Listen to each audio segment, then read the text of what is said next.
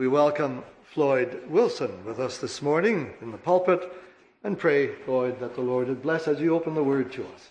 Thank you. Dear Lord, we have come to seek you, and one of the ways is through listening to what your word, your Spirit, may have to teach us today. And so please remove the distractions from our minds and hearts that we will hear from you. In Jesus' name we pray. Amen. Please turn in your Bible. Hope you have brought your Bible, or if you didn't, I guess you'll have to use the Pew Bible, to Acts chapter 22.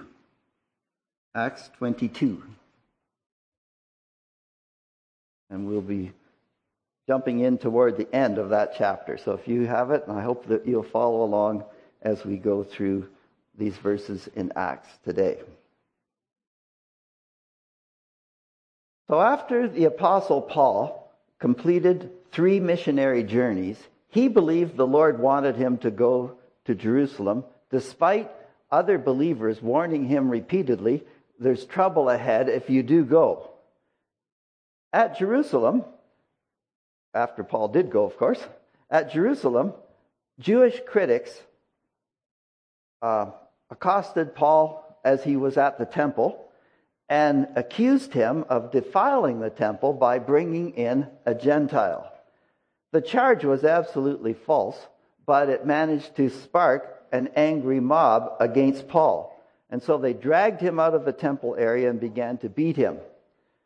Roman soldiers rushed to the scene, determined to stop whoever appeared to be causing this disturbance, and they focused on Paul and took him away in chains. Now, being in Roman soldiers' custody seems like a bad thing, but on this occasion, when the people were intent on probably killing him, like they had Stephen, maybe being arrested by the Romans is a good thing. And so that seems to be the case in this case. So once Paul was out of immediate danger, he asked permission to speak to the crowd. And when Paul got to the point where he stated that the Lord had called him to go as his representative to the Gentiles, his opponents were absolutely incensed. And the Roman commander had to bring Paul into the barracks for his protection. But then the commander decided to use the standard Roman method to interrogate somebody who was a prisoner. First you whip him severely, then you ask the questions. And that's what they were determined to do with Paul. And to prevent this abuse, Paul informed the commander that he was a Roman citizen by birth. Acts 22, verse 29. Then immediately, those who were about to examine him, with the whipping, withdrew from him, and the commander was also afraid after he found out that he was a Roman, and because he had bound him. So now, that's the review of what we did the last time I preached. And we're ready to continue with Luke's account in Acts 22, verse 30. The next day, because he wanted to know for certain why he was accused by the Jews, he released him from his bonds and commanded the chief priests and all their council to appear, and brought Paul down and set him before them. So as Acts 23 opens, Paul is speaking to this inquiry that was organized by the Romans. Verse 1 of Acts 23. Then Paul, looking earnestly at the council, said, "Men and brethren, I have lived in all good conscience before God until this day." Having a good conscience before God is just as essential for you and me as it was for Paul. What is God's evaluation of the things that you have already done? What is God's view of what you are presently involved in? And what does God think about what you and I are planning to do in the future? Our honest answers to those questions is much more important than what other people's opinions are of us. What God thinks and how he evaluates is the most important thing. So Paul's declaration that he had nothing to feel guilty about made the high priest so angry, he ordered one of his assistants to punch Paul in the mouth. Acts 23, verse 3.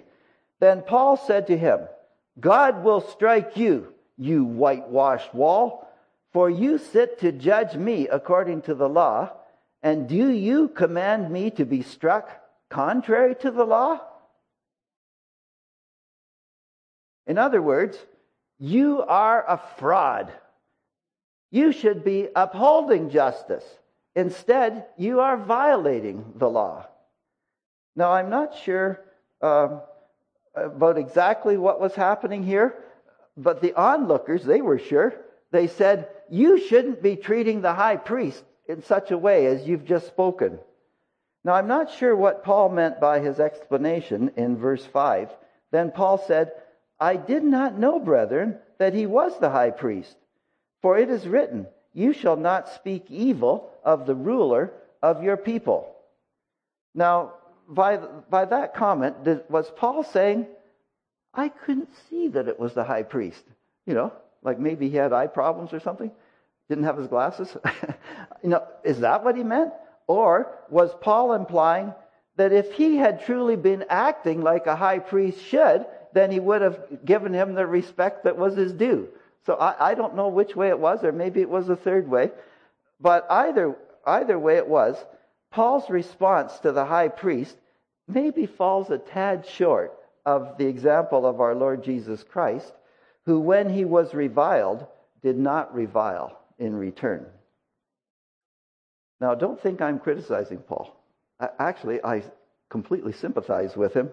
If somebody is nasty toward me, I may not respond as graciously as Jesus would. Words that express my feelings come to my mind, and I'm probably going to blurt them out, Now, does anybody else here have that problem? Okay. And maybe that's the explanation of why Paul did as he was. He was completely justified, but, I don't know. We'll just leave that with the Lord. But Paul was familiar with the religious politics at Jerusalem. There were Jewish factions that disagreed with each other on various subjects. And on this occasion, Paul shrewdly used these differences to divide his opponents.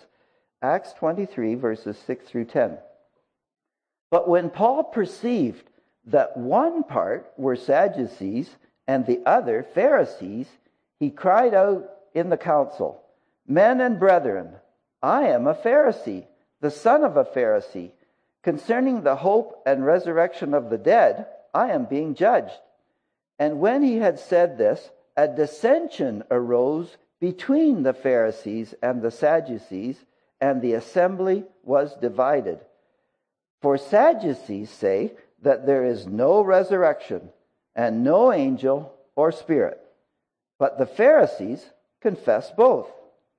Then there arose a loud outcry, and the scribes of the Pharisees' party arose and protested, saying, We find no evil in this man, but if a spirit or an angel has spoken to him, let us not fight against God.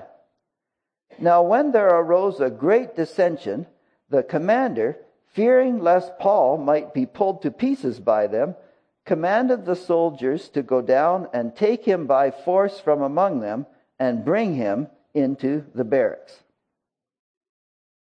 Now, when we are falsely accused, there may be statements or questions that we could make that would undermine the attack that's being made against us.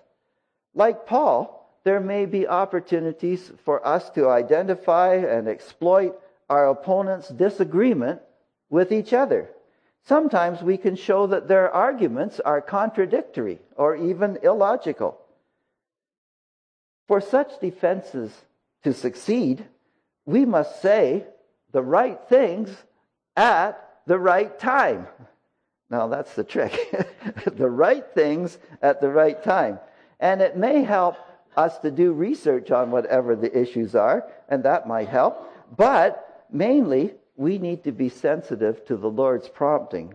He can put thoughts in our minds and wise words in our mouths. And if God doesn't prompt us to say something, it probably would be better for us to just keep our mouths shut. Because more trouble will come from blurting out something that God doesn't want us to say. Well, let's go to verse 11, Acts 23. But the following night, the Lord stood by him and said, "Be of good cheer, Paul, for as you have testified for me in Jerusalem, so you must also bear witness at Rome." Now, keep this in mind. Paul is under custody. He's a prisoner, basically, in the Roman barracks where the soldiers, that's their headquarters. And if they released Paul from his custody in the barracks, then there could very well be assassins waiting to kill him outside. Yet, in these dangerous circumstances, the Lord says to Paul, "Be of good cheer." Look on the bright side. It's not all bad. You have faithfully witnessed for me in Jerusalem, and I'm going to give you an opportunity to witness in Rome. And you know what? For a long time, Paul had been hoping, and you see it in various letters, I'm hoping to come to Rome. I'm planning to come there. And now God is saying, you're going to get there. Only it's not going to be the way you thought. You're not going to buy the ticket. They're going to pay for your journey. You're going to be a prisoner. But anyway, you get what I mean? God wants to get them there, just slightly different way to do it.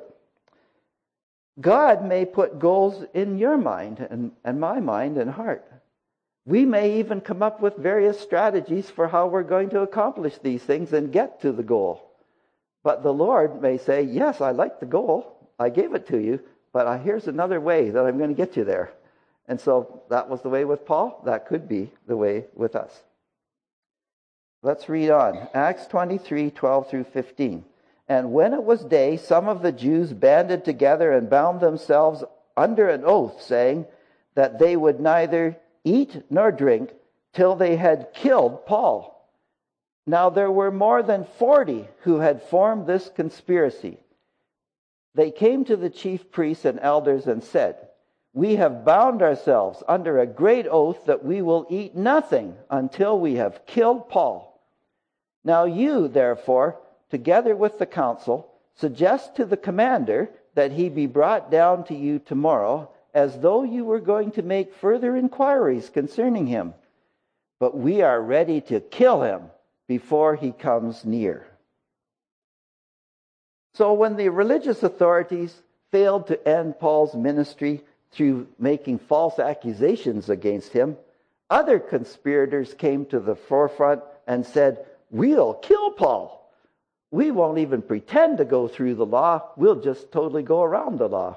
We'll just kill him on the way before he can get to the inquiry."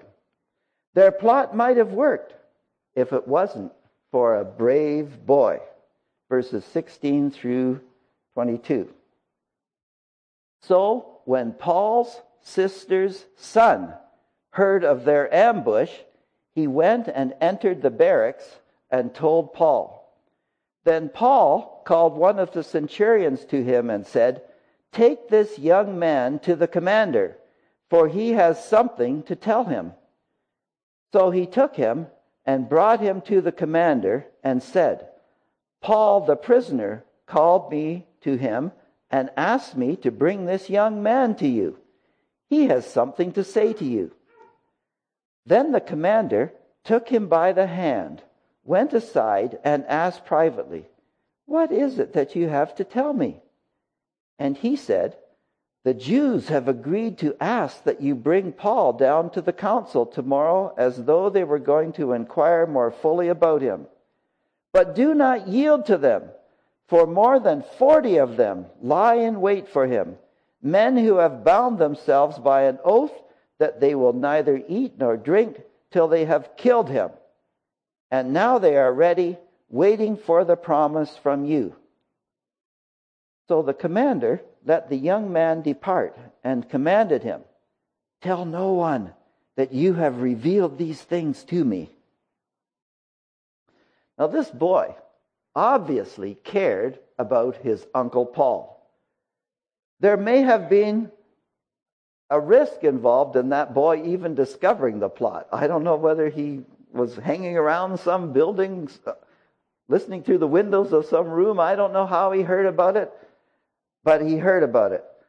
And it took for sure courage for a little boy to go to the Roman soldiers' barracks and say, I'd like to come in and talk with Paul.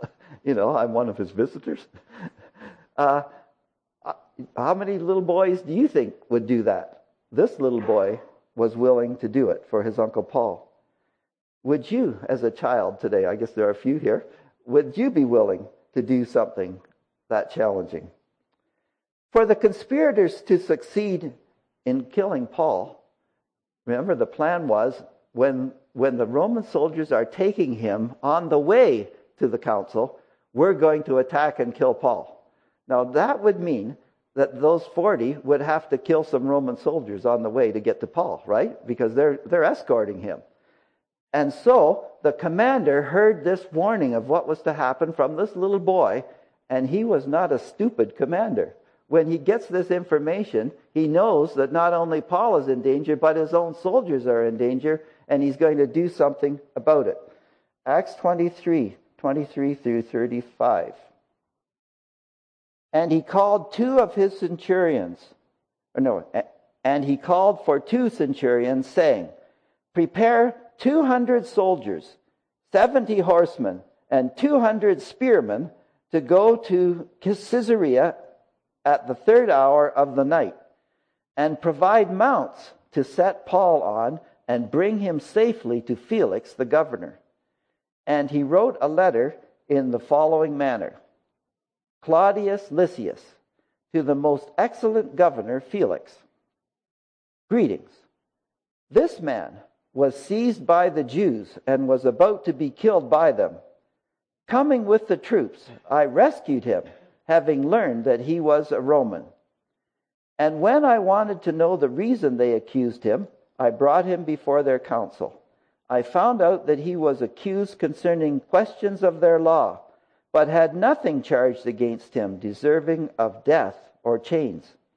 And when it was told me that the Jews lay in wait for the man, I sent him immediately to you, and also commanded his accusers to state before you the charges against him. Farewell. Then the soldiers, as they were commanded, took Paul and brought him by night to Antipatris. The next day they left the horsemen to go with him and returned to the barracks. And when they came to Caesarea and had delivered the letter to the governor, they also presented Paul to him. And when the governor had read it, he asked what province he was from, and when he understood that he was from Cilicia, he said, I will hear you when your accusers also have come.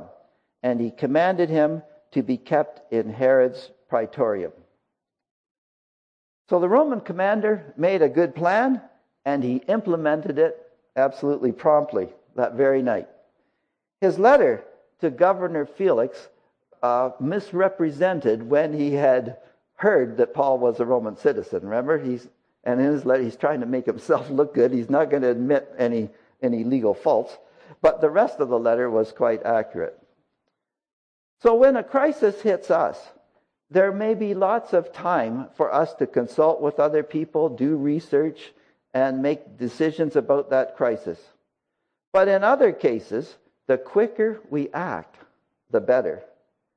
Suppose we have a stovetop fire in our house. Now, I don't remember that we ever had one, but I've heard of people having them. The grease, whatever. Next thing you know, you got flames on your stove. Well, the time to snuff it out is right away. You don't wait until the whole house is on fire and hope the fire department can put it out. By that time, it's probably too late. You needed to make a decision and do something, put the lid on top of the pot right away. Okay? So that's what this commander did. He acted, and it helped Paul. So let's read on Acts 24, verses 1 through 9. Now after 5 days, Ananias the high priest came down with the elders, and a certain orator named Tertullus. These gave evidence to the governor against Paul. And when he was called upon, Tertullus began his accusation, saying, "Seeing that through you we enjoy great peace and prosperity is being brought to this nation by your foresight, we accept it always and in all places, most noble Felix, with all thankfulness. Nevertheless, not to be tedious to you any further, I beg you to hear by your courtesy a few words from us. For we have found this man a plague, a creator of dissension among all the Jews throughout the world, and a ringleader of the sect of the Nazarenes. He even tried to profane the temple, and we seized him and wanted to judge him according to our law.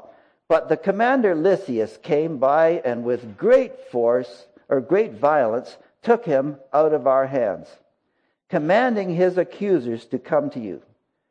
By examining him yourself, you may ascertain all these things of which we accuse him." And the Jews also assented, maintaining that these things were so. So just read between the lines here. I think I've got this right. The high priest Ananias and his fellow elders were unwilling to speak themselves before the Roman governor Felix. They recruited a slick-talking orator named Tertullus to speak on their behalf. Tertullus began by flattering Felix, the leader of the Roman occupation forces in Palestine. "We're thankful for the peace and prosperity that you have brought to us." Now maybe I'm sure he made it sound very sincere, but some other Jews who may have been there and that were part of the subject population, they may have been practically bringing up at about that point. Okay? But he's willing to flatter. He's willing to say anything to butter him up, to get him to make the decision that they want. So next, the orator accuses Paul, and he goes over all the same lies that were told back at Jerusalem. And Tertullus even had the nerve to accuse the Roman commander, who was still back at Jerusalem, to accuse him of obstructing the Jewish system of justice. Now, Governor Felix, Tertullus is saying, it should be obvious to you that Paul is guilty. Unlike Tertullus, we Christians must avoid attacking our opponent's character and misrepresenting their views. Yet, when our critics are truly wrong, we need to have the courage to say that they're wrong. So let's evaluate whether Paul, as he makes his defense now, is going to be gracious and yet firm. Acts 24, verses 10 through 21. Then Paul, after the governor had nodded to him to speak, answered, "Inasmuch as you know that you have been for many years a judge of this nation, I do the more cheerfully answer for myself, because you may ascertain that it is no more than 12 days since I went up to Jerusalem to worship, and they neither found me in the temple disputing with anyone, nor inciting the crowd, either in the synagogues or in the city. Nor can they prove the things of which they now accuse me. But this I confess to you, that according to the way, which they call a sect, so I worship the God of my fathers, believing all things which are written in the law and in the prophets. I have hope in God, which they themselves also accept, that there will be a resurrection of the dead, both of the just and the unjust. This being so, I myself always strive to have a conscience without offense toward God and men. Now after many years I came to bring alms and offerings to my nation, in the midst of which some Jews from Asia found me purified in the temple, neither with a mob nor with tumult. They ought to have been here before you to object if they had anything against me. Or else let those who are here themselves say if they found any wrongdoing in me while I stood before the council. Unless it is for this one statement which I cried out standing among them. Concerning the resurrection of the dead, I am being judged by you this day. So, looking back at what Paul said, it indicates respect for Felix as he gets started on his defense. But he goes into saying, basically, they brought no evidence to support their accusations against me. None of those who were actually at the temple and saw me there are here. They're not here to testify. And the religious leaders who have come, they haven't said a word. Only this Tertullus has been speaking. So no evidence has been submitted backing up the allegations that I did anything wrong. And then Paul makes some positive affirmations. Yes, I do worship the God of my fathers. I do believe the scriptures. I try to maintain a clear conscience before God and people. And I certainly trust that there will be a resurrection of the dead someday. Perhaps my belief in the resurrection is the real reason why my opponents are accusing me. When people falsely accuse us, it provides an opportunity for us to testify about vital things. Paul affirmed in this opportunity that he belonged to the way. He belonged to the people who believe that Jesus is the way, the truth, and the life. How many here belong to the way? Okay, great. Are you and I willing to say, I belong to Jesus? He saved me. I've given my life to him. So that's my response to whatever you're trying to pressure me to do. I belong to Jesus. I belong to Jesus. I belong to the way. I belong to those who believe he is the one and only Savior. Acts 24, verses 22 through 27. But when Felix heard these things, having more accurate knowledge of the way, he adjourned the proceedings and said, when Lysias, the commander, comes down, I will make a decision on your case. So he commanded the centurion to keep Paul and to let him have liberty, and told him not to forbid any of his friends to provide for or visit him. And after some days, when Felix came with his wife Drusilla, who was Jewish, he sent for Paul and heard him concerning the faith in Christ. Now, as he reasoned about righteousness, self-control, and the judgment to come, Felix was afraid and answered, Go away for now. When I have a convenient time, I will call for you. Meanwhile, he also hoped that money would be given him by Paul, that he might release him. Therefore, he sent for him more often and conversed with him. But after 2 years, Porcius Festus succeeded Felix. And Felix, wanting to do the Jews a favor, left Paul bound. So here, Felix admitted that he knew about the way, but he was not prepared to make a decision in Paul's case. He would delay proceedings until Lysias, the commander, came from Jerusalem, whenever that would be. In the meantime, though, Paul, you can have some visitors. Did you notice in Acts 24, verse 24, it reports that later on, after the occasion that we had, first inquiry, that Felix invited Paul in for various conversations, one in particular with him and his wife Drusilla. On that occasion, Paul explained to this Roman and his Jewish wife, explained what it means to have faith in Christ. He talked with them explicitly about there was judgment coming in the future. This conversation made Felix afraid. He became so uncomfortable that he ended the conversation. Yet in future days, he invited Paul back for more talk. As it says here, hoping to get a bribe, pay money to me, and then I'll maybe let you go. But Paul wouldn't bribe him. So Paul's case remained stalled for 2 entire years. Felix delayed deciding about Paul's case. and he delayed deciding about Jesus. 2 big delays. Are there important issues in your life on which you have delayed making decisions? If you truly need more information that only time will reveal that information, fine. Maybe there's a reason not to have made the decision yet. But what if the real reason you haven't made the decision is that you are afraid to make the decision? That is a very good possibility, right? This may be happening with some here regarding following Jesus. You keep saying to yourself, I need more time to decide. I need more information.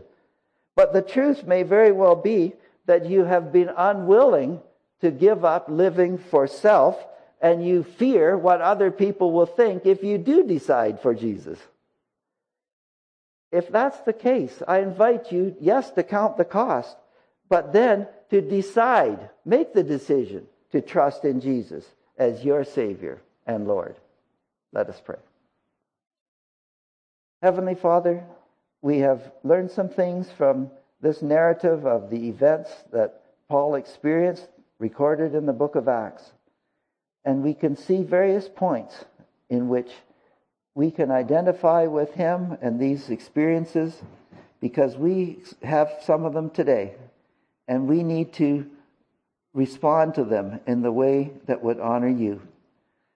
But as we were just saying, the most important response to you is to trust in you personally and individually, that Jesus came and lived among us and died and rose again to provide the opportunity for us to be forgiven of our sins and saved and adopted into your family. And so, Lord, if there's someone here who has not made this vital decision, please may that person do so today and have the courage to tell some of us about that commitment, so that we can encourage him or her in following through and growing in their new faith in Christ.